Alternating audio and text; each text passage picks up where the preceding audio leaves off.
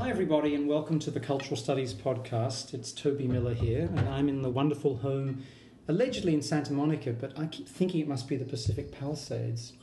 But it is Santa Monica. Right on the cusp. Right on the cusp of Cecilia Alvear and George Lewis. How are you both? Fine. Fine, great, thank Wonderful. you. Well, thank you for having me here. I've got some wonderful looking plates and food in front of me.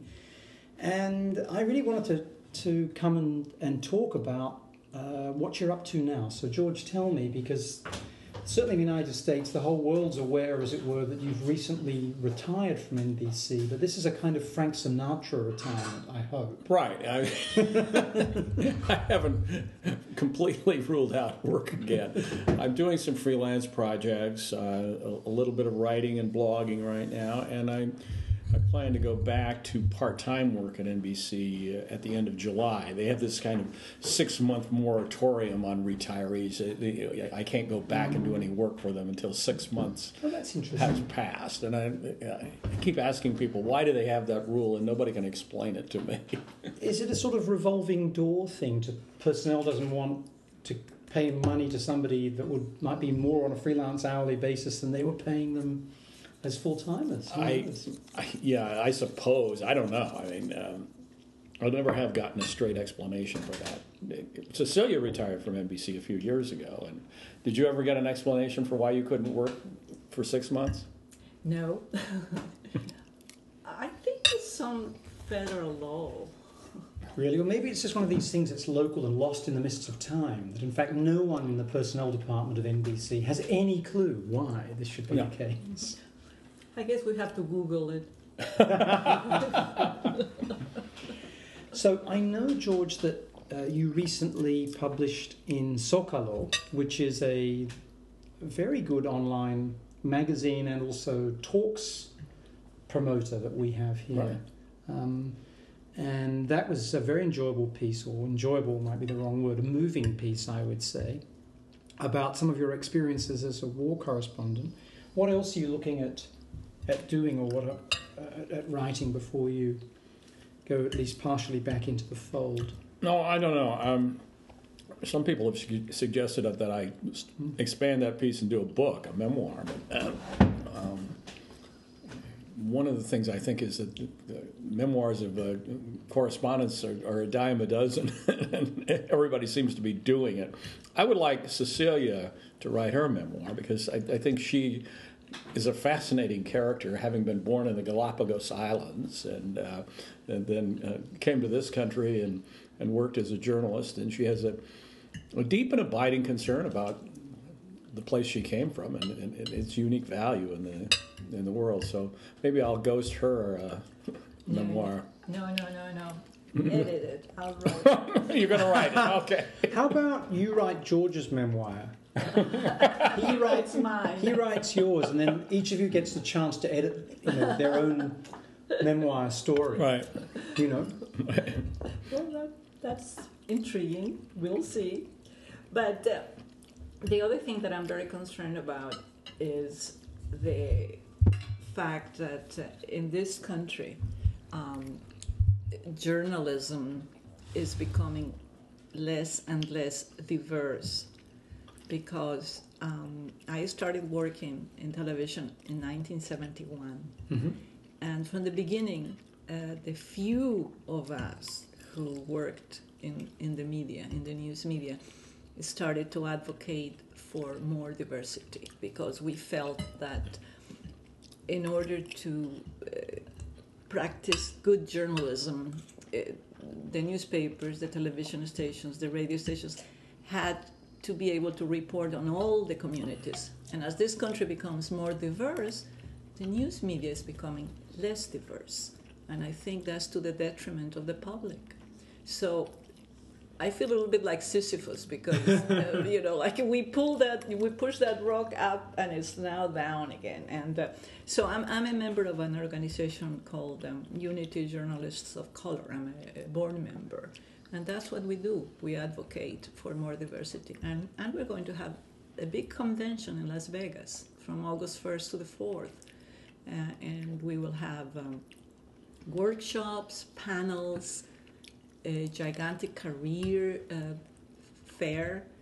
So everybody's welcome to come. That's fantastic. Now, tell me why you think that the stone started coming back down the mountain.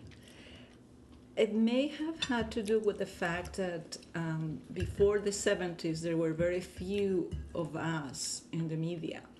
So really, we were the last hired. And as the technology changed the delivery means of television, as the economic crash had a strong impact on newspapers and television and radio, as people are trying to figure out a new business model for this new online media. Many people were let go, and last in, first out. Right. Mm-hmm. Yeah. Last hired, first fired. Yeah. Right.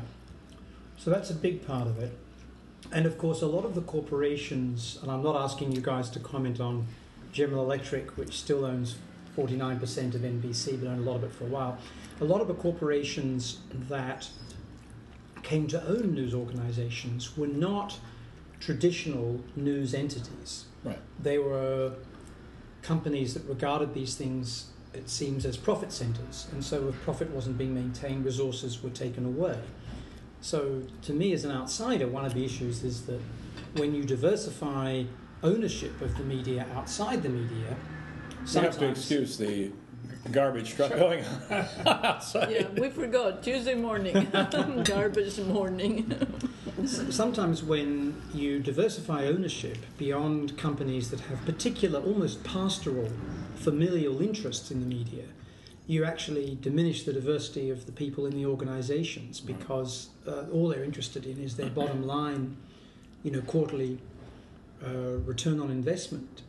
Yeah, exactly. I think there was an old paradigm under which radio and TV operated in this country, in that the Communications Act said if you have a broadcast license, you have to serve the public interest, convenience, and necessity.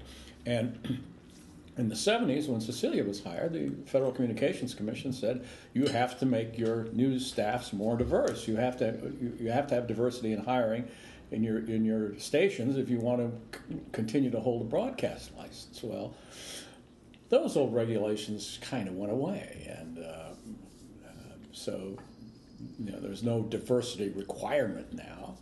And even though it's probably in those companies' best self-interest to have more diversity, they don't see that as one of their priorities as they pursue the bottom line. One of the stories I've been told by a couple of people not working at the national level, as you guys were, and international level, but more at the local level, is that you might turn on your television in Southern California, where we all live, watch the morning news, and you see within the group that is presenting the news from the central desk, a Latino or a Latina, a black man or a black woman, an older white guy, and a blonde girl wearing underwear.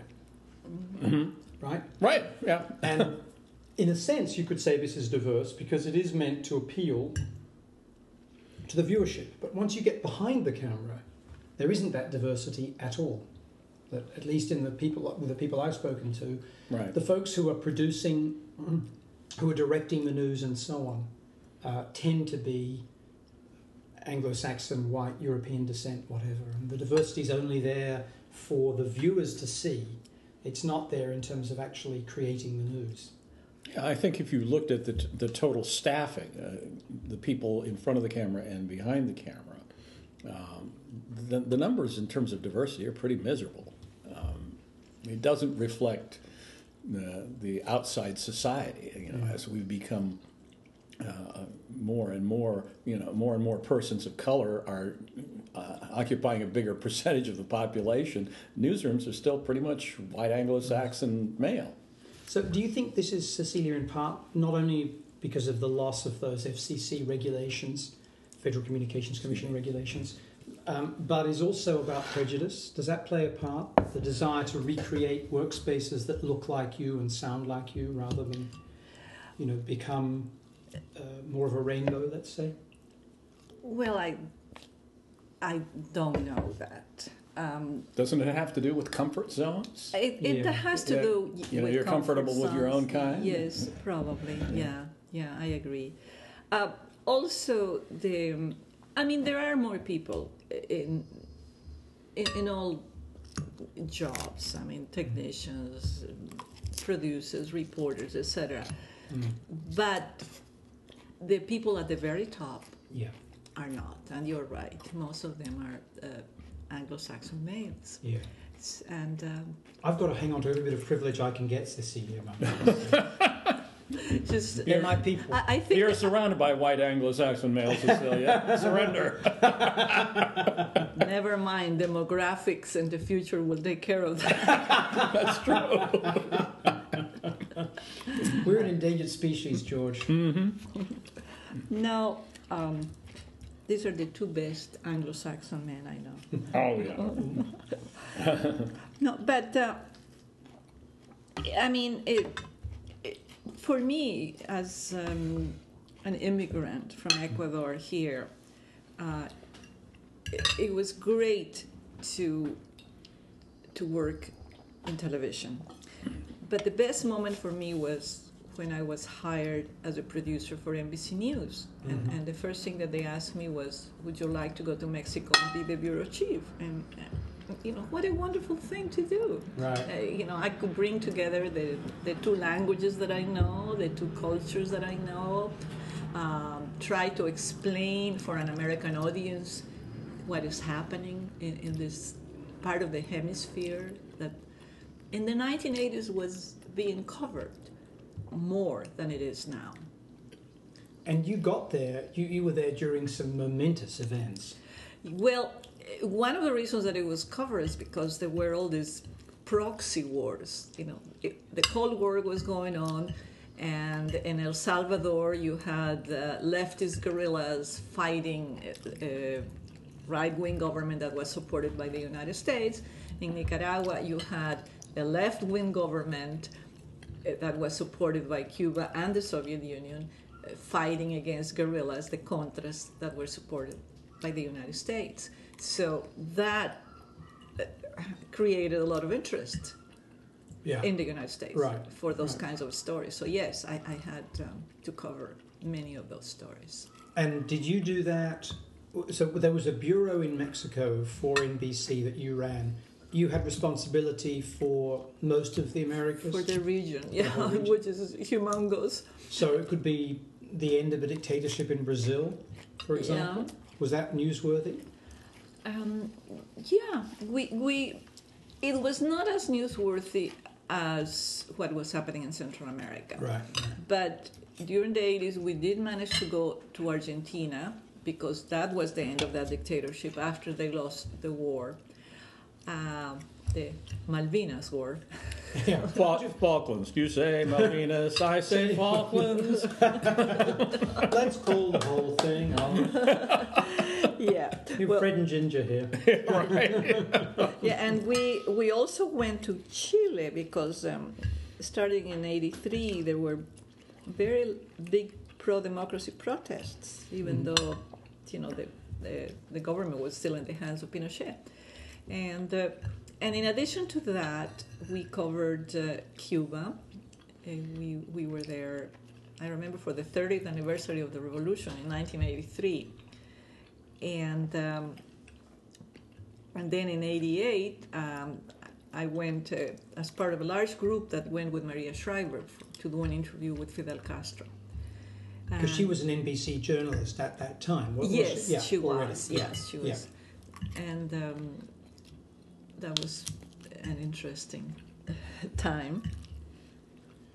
How did Maria and Fidel get on? Did they share a cigar, or had he already quit by then?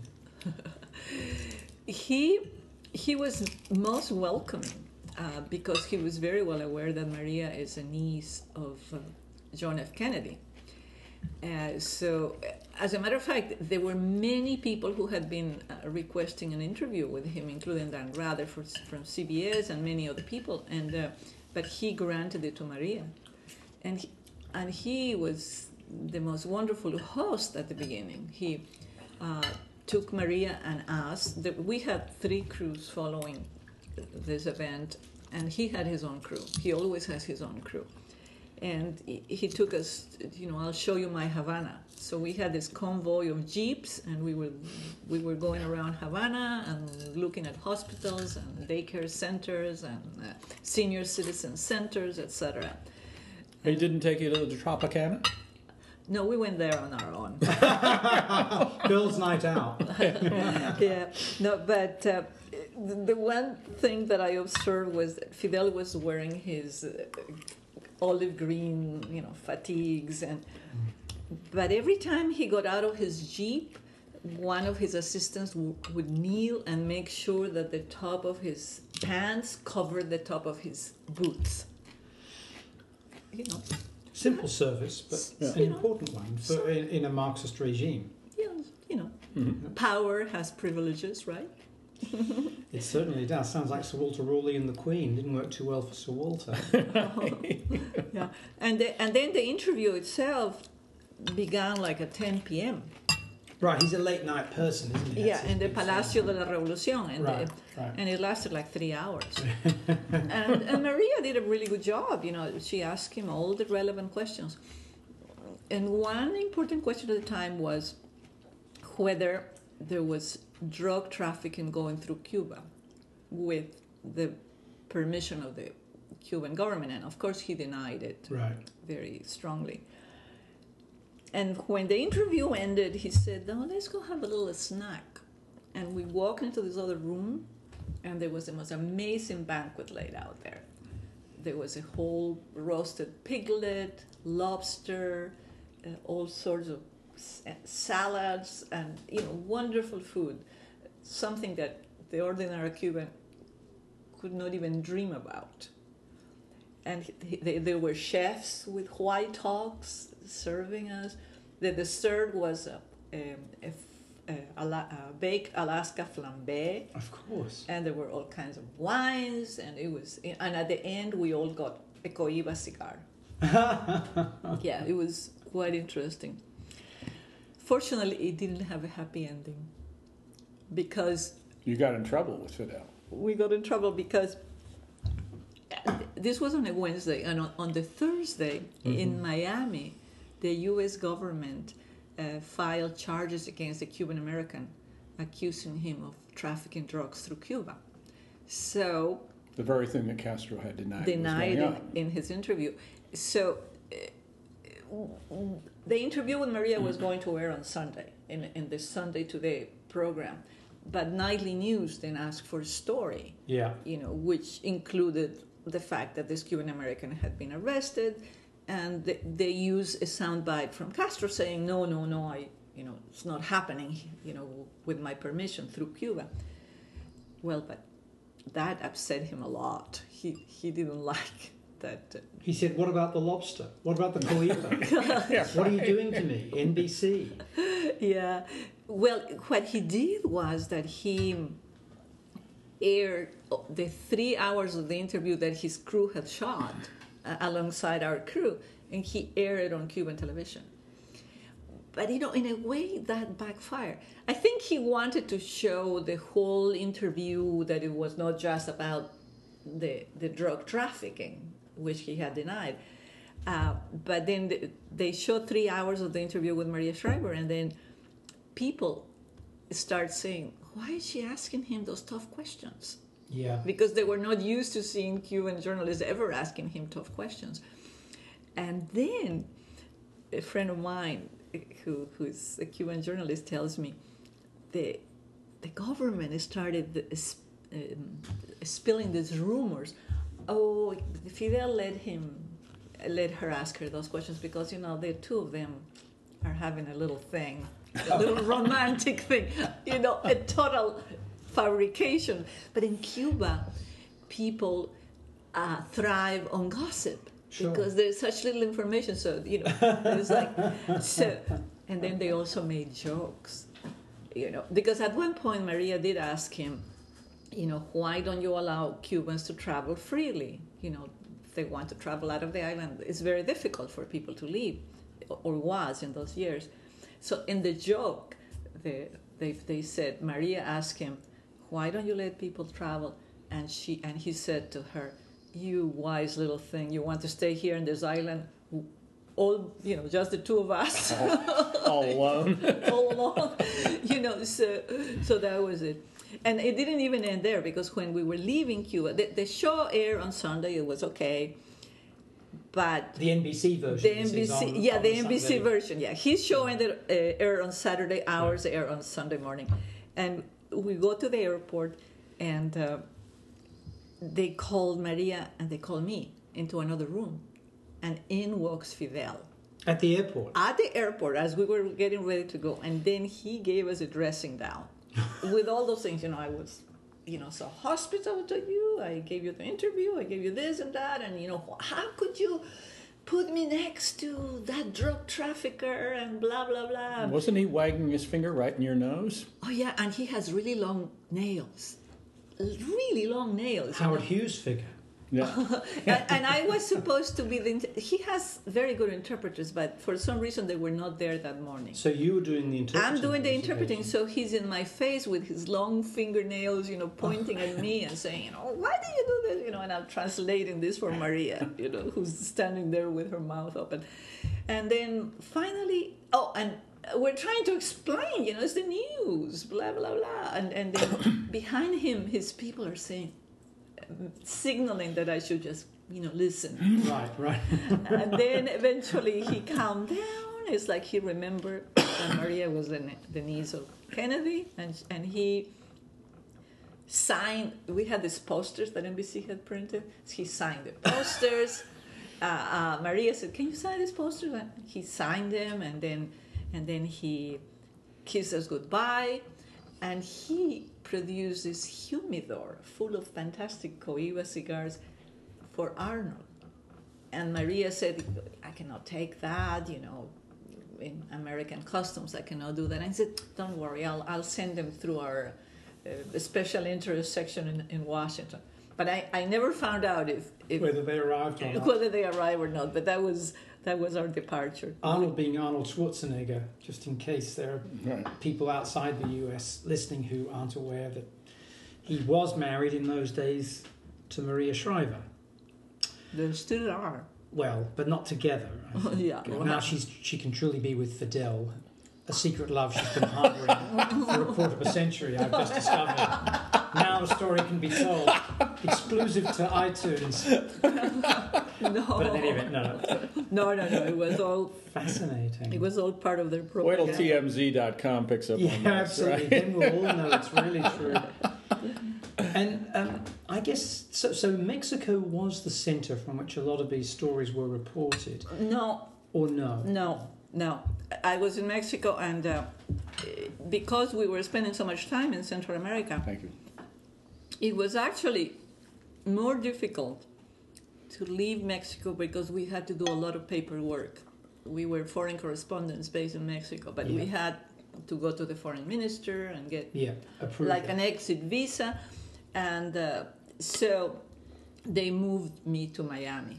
It was easier to go. Because Central America was so important and it was easy to get there. And it was a lot easier to go. Yeah, I spent most of the 80s in Central America. Now, but you were reporting, I'd just love to do one more Mexico story if I could, or ask you one more Mexico story if I could.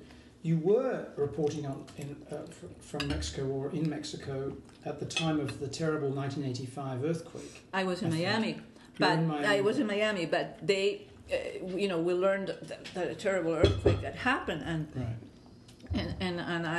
I got this call, and they said, go to the airport, we have a Learjet waiting. And I remember I was dressed, ready to go to the office, and I was wearing white sandals. And I just picked a bag, and I ran to the airport, and we went, and we didn't even know if the airport in Mexico City was open. Mm-hmm. Mm-hmm. So we landed in Merida, then we found out that the airport in Mexico City was open, and we went over there and we landed there.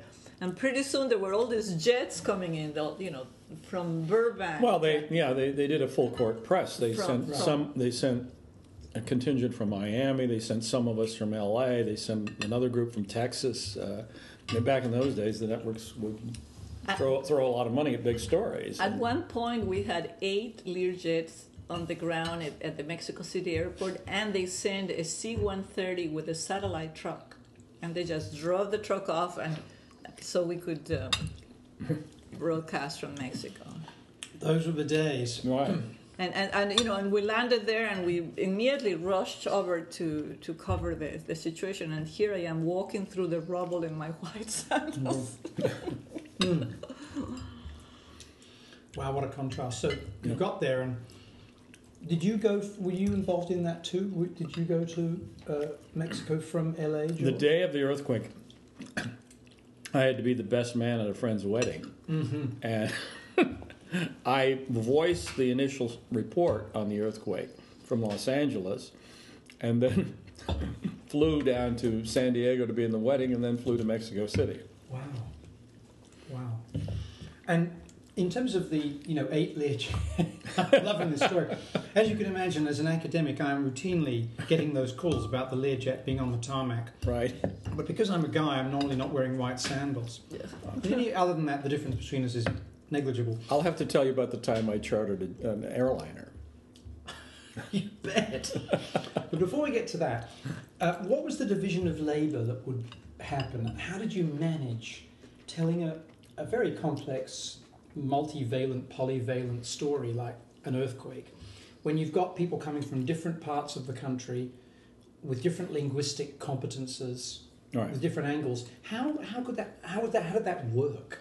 Well, normally on a big story, they'd assign one producer to be the coordinating producer. And I think, were you the coordinating producer? No, Maury Moore was. Okay, there was another woman who was bilingual, who was the coordinating producer, who would kind of parcel out the work and make sure that everybody was going in the right direction.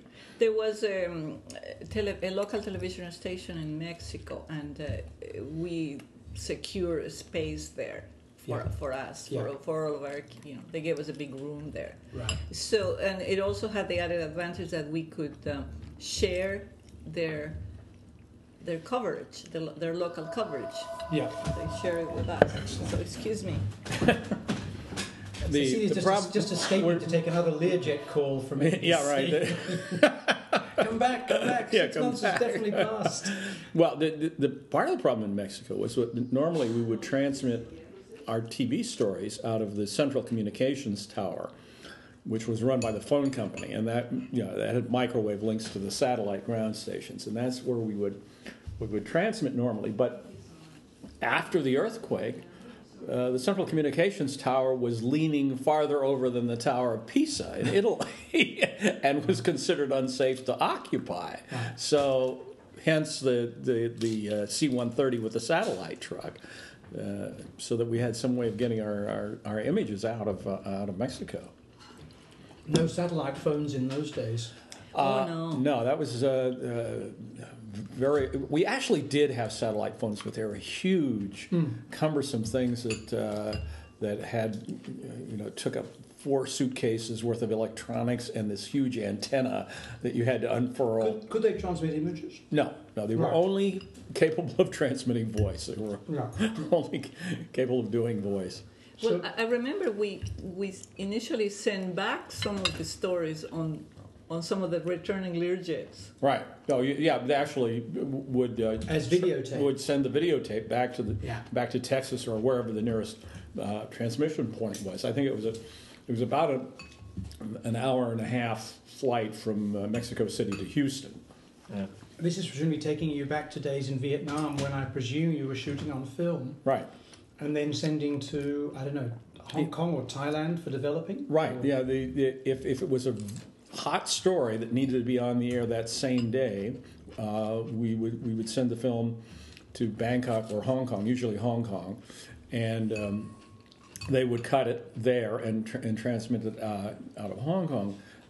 We had the advantage that we were 12 hours difference from New York, so we could put the film on the last plane out of Saigon at, say, 5 in the evening, and it was 5 a.m. in New York, and they would have all day to then get the film processed and edited. Yeah, right. So, just finishing off the Mexico story, just to give a little bit of flavour to this, Cecilia, what was your assignment in the wake of the earthquake? What stories were you producing? Well, I remember that they discovered that in a hospital, these babies, these newborn babies, had survived. They kind of had gone like into a stage of hibernation. So this was like a week after the earthquake, and these babies were alive. And the building was completely collapsed, right? Yeah, the building was a mess. You know, the rescuers breaking through the rubble entered this neonatal unit, and there are all these babies in their cribs, and they're alive. It was an amazing story. Wow.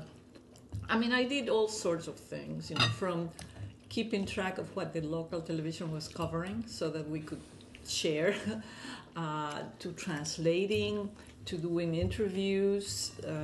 Reporters, producers act many times as reporters, you know, because the correspondents cannot be everywhere. Yeah. And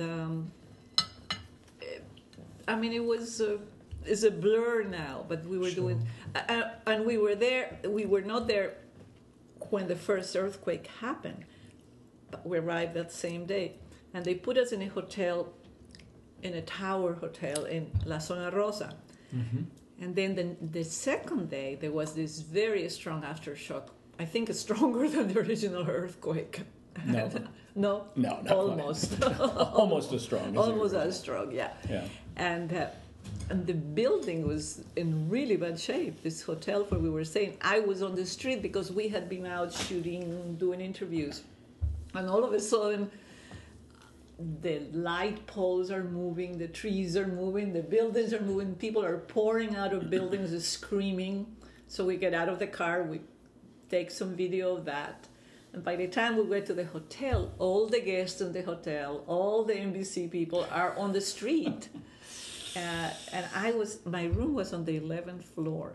And they said, okay, go get your things because we're moving to the Camino Real, which is only 2 or 3 stories high. And built like a pyramid, so it doesn't fall over. Yeah. So I had to walk up 11 floors, and the building apparently was built as 2 towers that were together, but they had separated. So it was like half a meter of separation between the 2 towers now. So I walked to the 11th room, I grabbed my bag, and then I dragged it down the stairs again, and we all moved to the Camino Real. Wow. It was a very emotional, and you really felt for people. I remember Plácido Domingo, who grew up in Mexico. Did he? I didn't know. Yeah, his family is from Spain, but they came to. There were many Spaniards who left Spain after the Civil War. 60,000. Yeah, so his family, I don't know, cousins, uncles, lived in Tlatelolco, in those buildings there, and he was there every day as they were digging around to find if there were any survivors. Right. And I think because of his prominence, you know, long after they gave up in all the buildings, they kept digging in that building. And I remember Mrs. Reagan came over to visit Mexico, and she made it a point of going there and saying hello to Plácido Domingo. So he was a good cousin or nephew of those people, trying to find them. Wow. Cecilia and I also ended up chasing a hoax down there. What was that? There was a story that near the Zocalo, the central square, there was a boy trapped in the rubble of a building, and his nickname was Monchito, little monkey, and they had no monkey is a diminutive of Ramon. Ramon, okay. Ramoncito, Monchito. Monchito, okay. Sorry. See, that's why I need her. I know there are some other reasons as well. But yeah. So there were all these crews from Argentina, from Mexico, from other countries, digging in the rubble and listening for signals, and they swore they heard, when they were tapping on the rubble, they heard the kid tapping back, and they were yelling out, Monchito, Monchito. Kid, there was never any kid in that rubble. It was a complete fabrication. I think it was wishful thinking on the part of the rescuers that they would be able to pull one more kid out of the rubble after the miracle at the hospital. Yeah, but and what happened was that ABC, CBS, and NBC were all out there. They all had crews out there, CNN. And, we didn't think there was anybody there. The Dade County, the firefighters came, and they came out, and they say, the building had collapsed. There had been a fire. And it was flooded. It was flooded. It was impossible that anybody was there. But we didn't want to pull out because we didn't want CBS or ABC to get the scoop if something really happened. So we were staking it out 24 hours a day. For several days. And by then we were so exhausted. Yeah. From all the... And it was so sad because one of the surviving babies died. And because I had been following the story, the parents asked me to go to the funeral.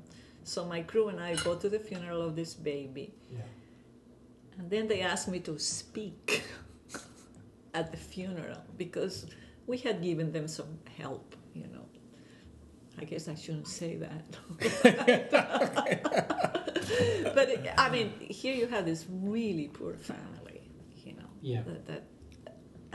We should explain that there are rules against paying people to participate in news stories, but certain producers have always been known as a soft touch. Well, I didn't give them money. I gave them, clothing and things, food. Yeah. They were on the street. It was really sad.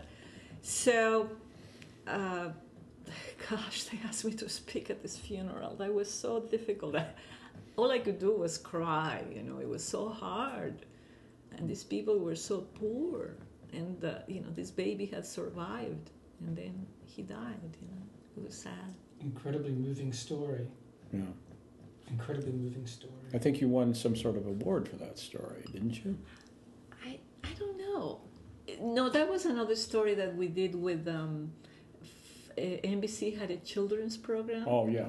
And I found two young girls who survived the earthquake, but their mother and their little brother died. So we sort of followed them around. One of the girls was really hurt, and she was in the hospital. The other girl was physically okay, and fortunately they had a grandmother whose house had not collapsed, so they were staying there. But a couple of years later, I helped the girl who had a bad leg come to Miami for treatment. But I don't think they could help her really. Yeah. They did the best they could. So it was... some of these stories, stay with you. They bring back a lot of memories just telling them, I'm sure. Right. The suffering that you see. Yeah. No.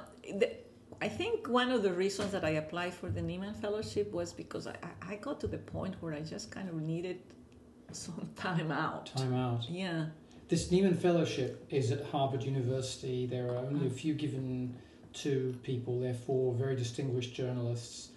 And, the fact that Cecilia held one of these is a sign of her eminence.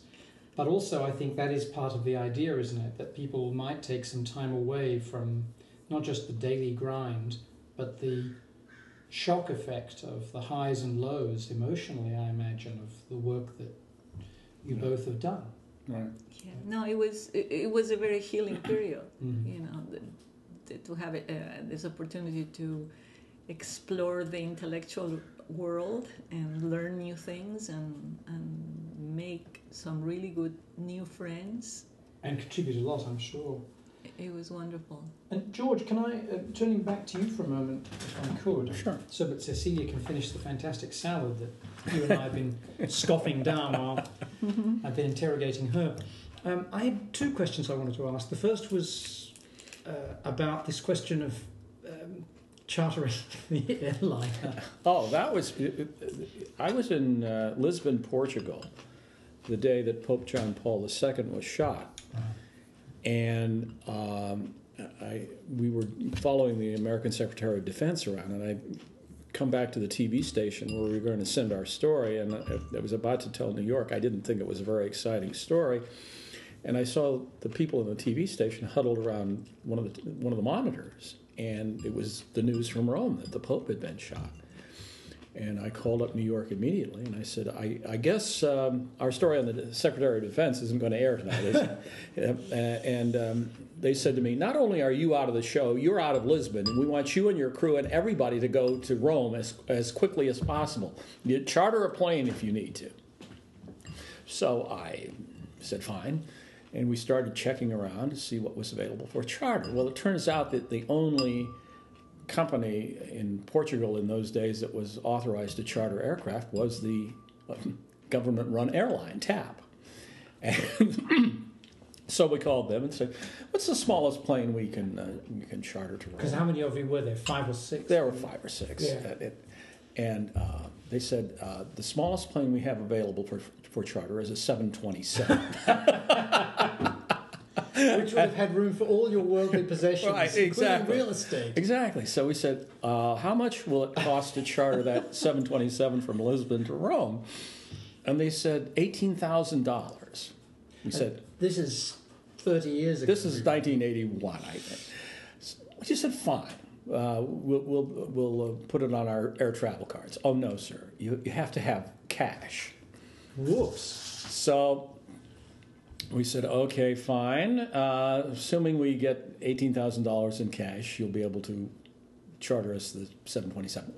Well, sir, we have the aircraft available, but we don't have a crew that's checked out in the 727. We do, however, have We've got a guy who once flew a Cessna. We've got a crew that's checked out in a 707, and we can charter to you that for $22,000. So I said, hold on a second.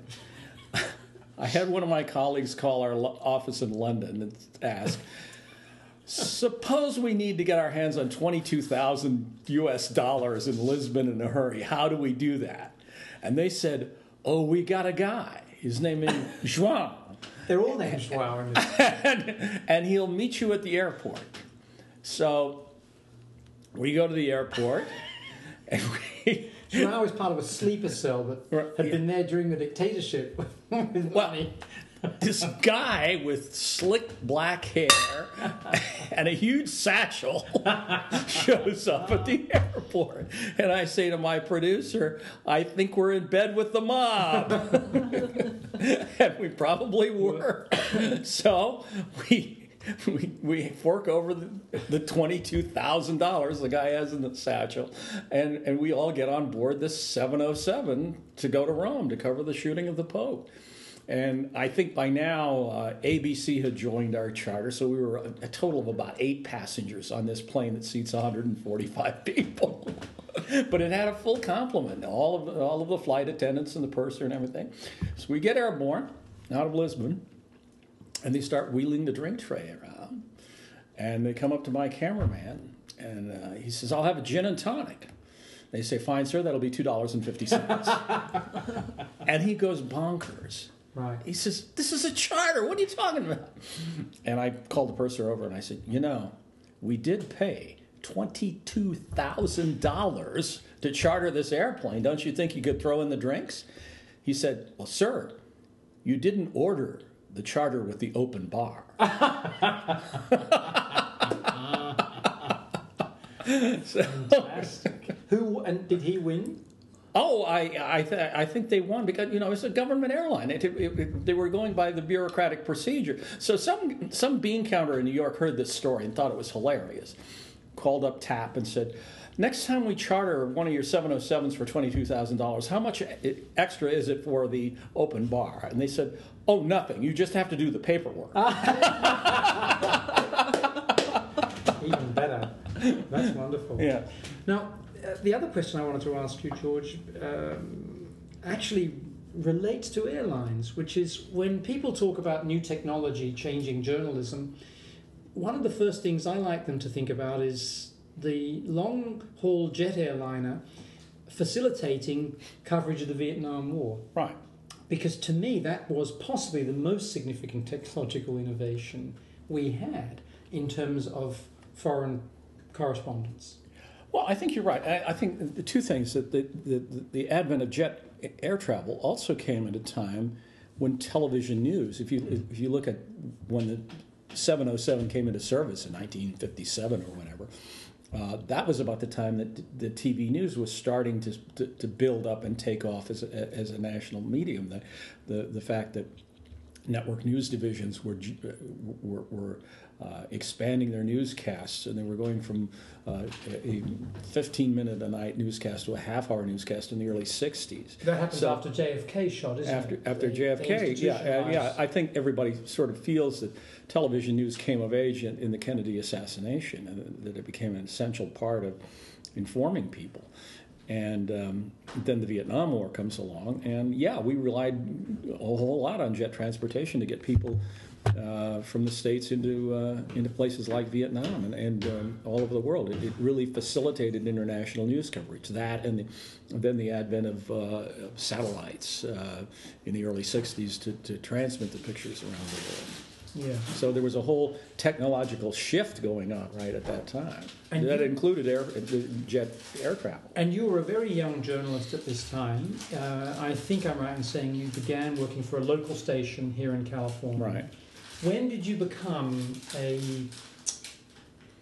hate to use this term, but a kind of trouble spot person who got sent off to cover, major fracas? I think in 1970 they sent me to Saigon. That was my first assignment with the network, and I was there for a year and a half, and then I think you get kind of typecast, as if you do, if you're a war correspondent, then they say, "Oh, he did very well under those crappy circumstances. Let's send him to another awful place." Right.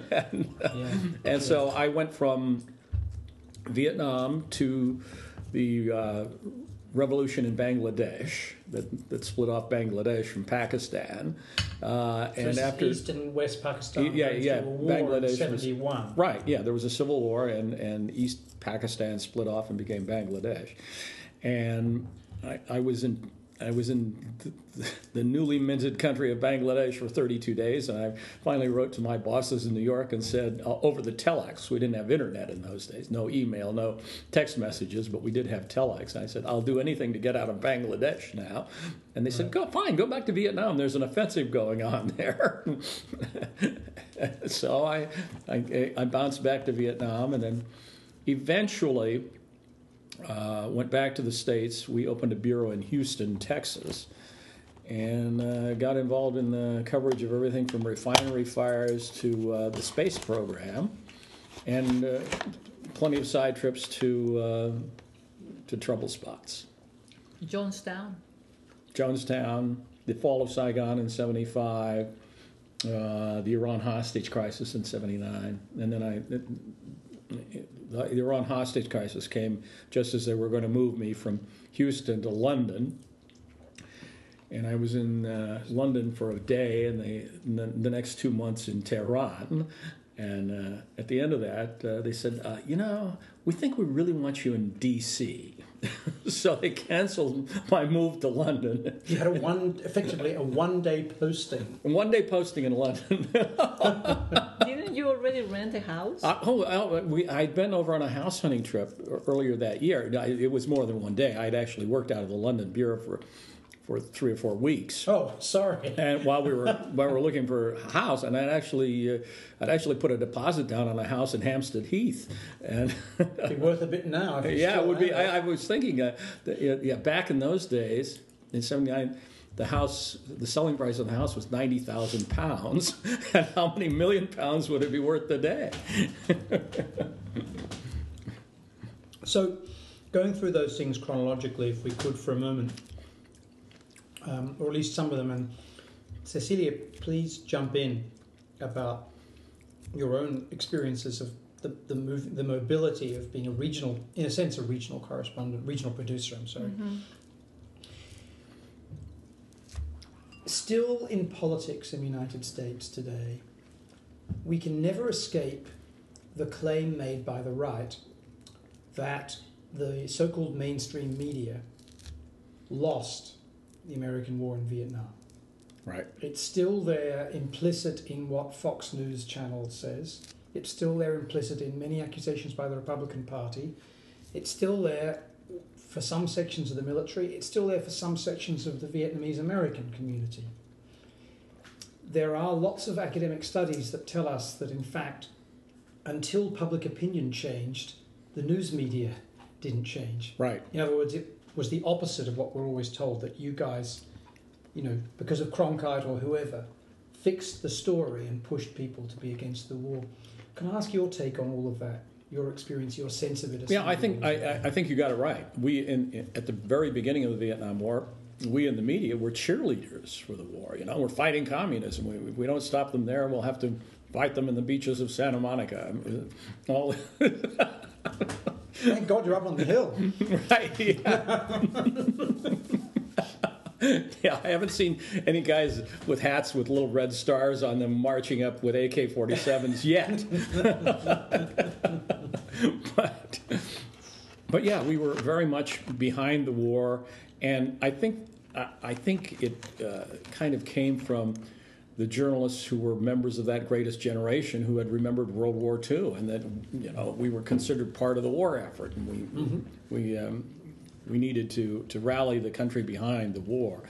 And then something called the credibility gap developed. The military was saying everything is going hunky-dory, and it wasn't. And then Tet 68 happened. It's the Tet Offensive. The Tet Offensive, New Year. 1968. And after the military saying that the country is getting more and more secure every day, all hell broke loose. The American embassy in Saigon. The embassy in Saigon was attacked by the North Vietnamese and the Viet Cong. And that kind of cemented the rift between journalists and the military, I think. There were a few journalists who were trying to tell the story straight, who saw that the daily news briefings, which we called the 5 o'clock volleys, were indeed figments of the imagination and wishful thinking of the military rather than the facts. There were a few journalists who were calling attention to that before. After Tet 68, the crowd of journalists taking a skeptical view of the war grew to a mob.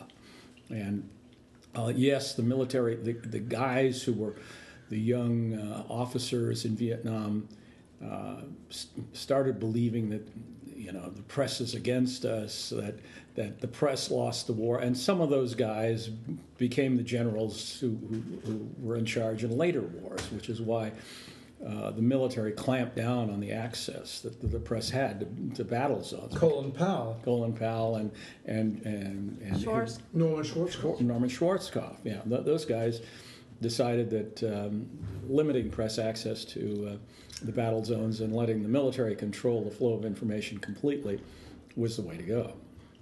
Yeah, and also my memory is that General William Westmoreland, who'd been in charge of things in the period prior to the Tet Offensive, he sued CBS or somebody. He sued CBS and Mike Wallace because who just died on the weekend, folks. Right. We honour his memory because they had done a story about how Westmoreland had been part of a military deception campaign in Vietnam. Yeah. And Westmoreland felt he was being unfairly defamed by CBS. And he sought to become a politician too, didn't he? Right. Unsuccessfully. Unsuccessfully, yeah. Yeah, so those wounds have not healed. No. Even though the data really don't support the claims. Right. No, I think if you look at the numbers the U.S. military always kind of understated the numbers of opposition troops, and they thought maybe there were 250,000 Viet Cong and North Vietnamese troops, when indeed the number was probably twice that many. So they understated the strength of the enemy, and right. They understated. They never understood the devotion the Vietnamese communists had to their cause, and it was kind of based on the history of the country. Vietnam had been under the thumb of various foreign governments over the years. China for 1,000 years, Japan during World War II, France, they were a French colony, and then along come the Americans. And most Vietnamese just wanted the damn foreigners off their soil. Right. And wanted to be able to run their own country, which was the appeal of Hanoi's pitch to the people in the countryside. So I don't think the war, from our standpoint, I don't think the war was winnable. We were butting into somebody else's civil war, and the other side had a better story to tell than we did. They had a better story to tell. Now, without wanting to spend too much more time on this, because for people of my generation, Vietnam is really one of ancient history. No. For my generation, it's part of the axis around which the world turns. Yeah. Actually. When you were doing stories, what was your focus? Was it the U.S. troops and their experiences? Yeah. Those were the stories that would get on the air. If we had American faces and American voices in the piece, that's what they wanted to see back home. We tried to do stories about how the Vietnamese were going to, as I arrived in Vietnam, of course, Nixon had this Vietnamization plan. He was going to have the Vietnamese do more of the fighting and dying, and the American boys do a lot less, and he was going to slowly draw down the number of American troops. So effectively, it diminished the value of the story for TV, because we'd go to these battlefronts and we wouldn't find a lot of Americans at the scene of these battles. Yeah. You know, I just did a podcast last week with a friend of mine who's a Latino, Chicano, who fought in the war. And I think it was one of the moments when he realized there's something wrong with this picture. I'm lying down as an infantryman, being shot at next to an African-American working-class guy and a white working-class guy. And then the people who are making all the decisions, who went to college and are white males, they're a couple of miles that way. Right. And he edited a great book called Aslan in Vietnam, which is a bunch of writings and stories and reminiscences by everybody from nurses and doctors through to infantrymen. I think it's been true of practically all wars. It's the poor and the minorities who do most of the fighting and dying. Yeah. I mean, it was apparent in Central America, because you would look at the Contras were poor peasant kids, the Sandinista army, poor peasant kids, the Sandinista leaders were in Managua, the Contra leaders were in Miami and in Honduras and in Costa Rica, and it was very sad. That, far away from what they were. Yeah, but it was very sad that you had poor people killing each other. Yeah, no, it's a tragedy. Well, thinking about today and Afghanistan, obviously we think in those terms, both as far as the Civil War is concerned and the role of the United States and Britain. We think of it in terms of the drug wars in Mexico that are going on, if we can call them wars, right? Whatever we call it, the horror, let's say. Mm-hmm. Yeah, that's definitely a story. Now, we've got only about 5 minutes left, so I'm going to have to try to extract from you guys a promise to let me interview you again. Sure. All right, good. Now you've made an old man happy. Cecilia, you've got to say yes, okay? Just imagine I'm Fidel with a coiba. I'm going to say yes to what? To being interviewed again. To coming back for Oh, another sure, session. sure. Okay, If you want to. No, you bet. But what I'd like you both to reflect on for a moment, it relates to something Cecilia mentioned earlier, is what we might call burnout or strategic withdrawal or whatever. When you mentioned in your Zocalo piece we were talking about, George, that you quit being a trouble spot war correspondent because of something one of your daughters said. Yeah. That was very moving to Right. me. So could you reflect a bit on that too? And maybe Cecilia would like to say some more about what happens when the adrenaline rush, the excitement and the sense of importance of rushing to a trouble spot is overtaken by the coming down or the anxiety or the family issues or whatever it might be. Well, I can recall one time when my daughters were terrified. They'd seen a video of me in the middle of a firefight in El Salvador, and they were just worried sick that I wasn't okay. And how old were they at that time?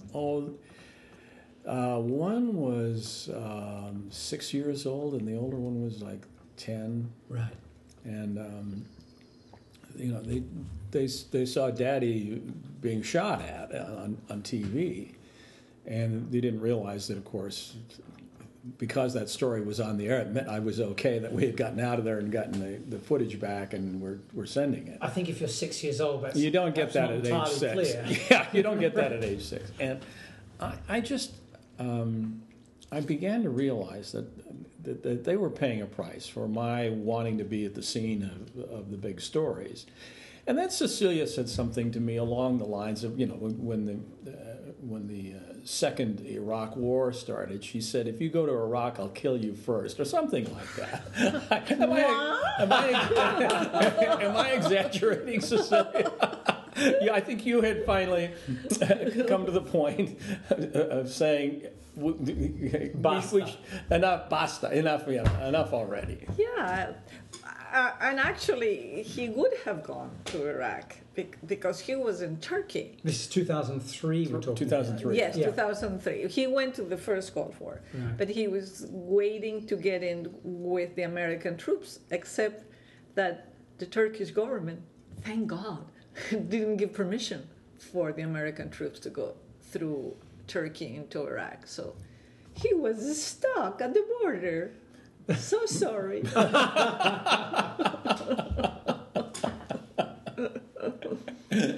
Yeah, and I decided not to sneak in under the fence. So what's it like, in a sense, the morning after? I mean, the morning after returning from the Mexico City earthquake to Miami, the morning after deciding, I'm not going to do this anymore, I'm going to do domestic political coverage, or I'm going to do technology reporting, a lot of which Right. you've done. I think it was, to me, a kind of a sense of loss, like sort of grieving for my past. But I think you just reach a point where you say, I'm tempting the law of averages. I'm playing Russian roulette here, and how many more times can I pull the trigger without killing myself? I think that's what it boils down to. That's a calculation and a half, isn't Yeah, it? I mean, you calculate. You're calculating the risk benefits ratio. The benefits being I get the big dramatic story of the war. The risks being I get shot or killed. And unfortunately for journalists, those risks are getting greater and greater. Yes, just before we started recording, we were talking about the numbers of people killed in the profession each year, and at least in terms of the Committee to Protect Journalists and the information that it promulgates, we're looking at more than one a week, I think, internationally. Yeah, it's been more than 2,200 journalists killed in the line of duty since the D-Day landings in Europe in World War II, and the number, if you look at the curve, how many were killed in what year, the curve of deaths keeps going up and up. Yeah, so there used to be an idea that journalists were, in a sense, recorders. They were scribes. Of course, they had national identifications and affiliations, but they were meant to be outside, non-combatants inside a zone of combat. It just doesn't seem as though that's the case. No, actually, in Central America, some journalists died, but it was accidental. Somebody drove over a mine, and somebody got caught in crossfire. They were not really targeted, and everybody had this big tapes on their cars that said TV, even if they were newspapers. But TV is easy It's to kind of read. universal sign. Yeah, right. And you could. It wasn't that difficult to contact both sides of the conflicts, but that has changed. Yeah. In Mexico today, you see the drug cartels targeting journalists because they don't like what's being written about them. And sometimes the journalists are in the pocket of a rival cartel. Right, that's too. Yeah, That's also happening. I mean, Yeah. Tim Johnson, who's been in the podcast, has chronicled some of these complicated stories Right. with his reports from Mexico. Well, Cecilia, George, thank you both so much for doing this. The food, by the way, was fantastic. I didn't say this while we were recording, but it was great, and it was wonderful to be here with both of you and remembering and learning about some of these extraordinary stories that you've chronicled. You've done, both of you, so much, not only for journalism in this country, but internationally as well. It's been a great privilege. Thank you. Thank you.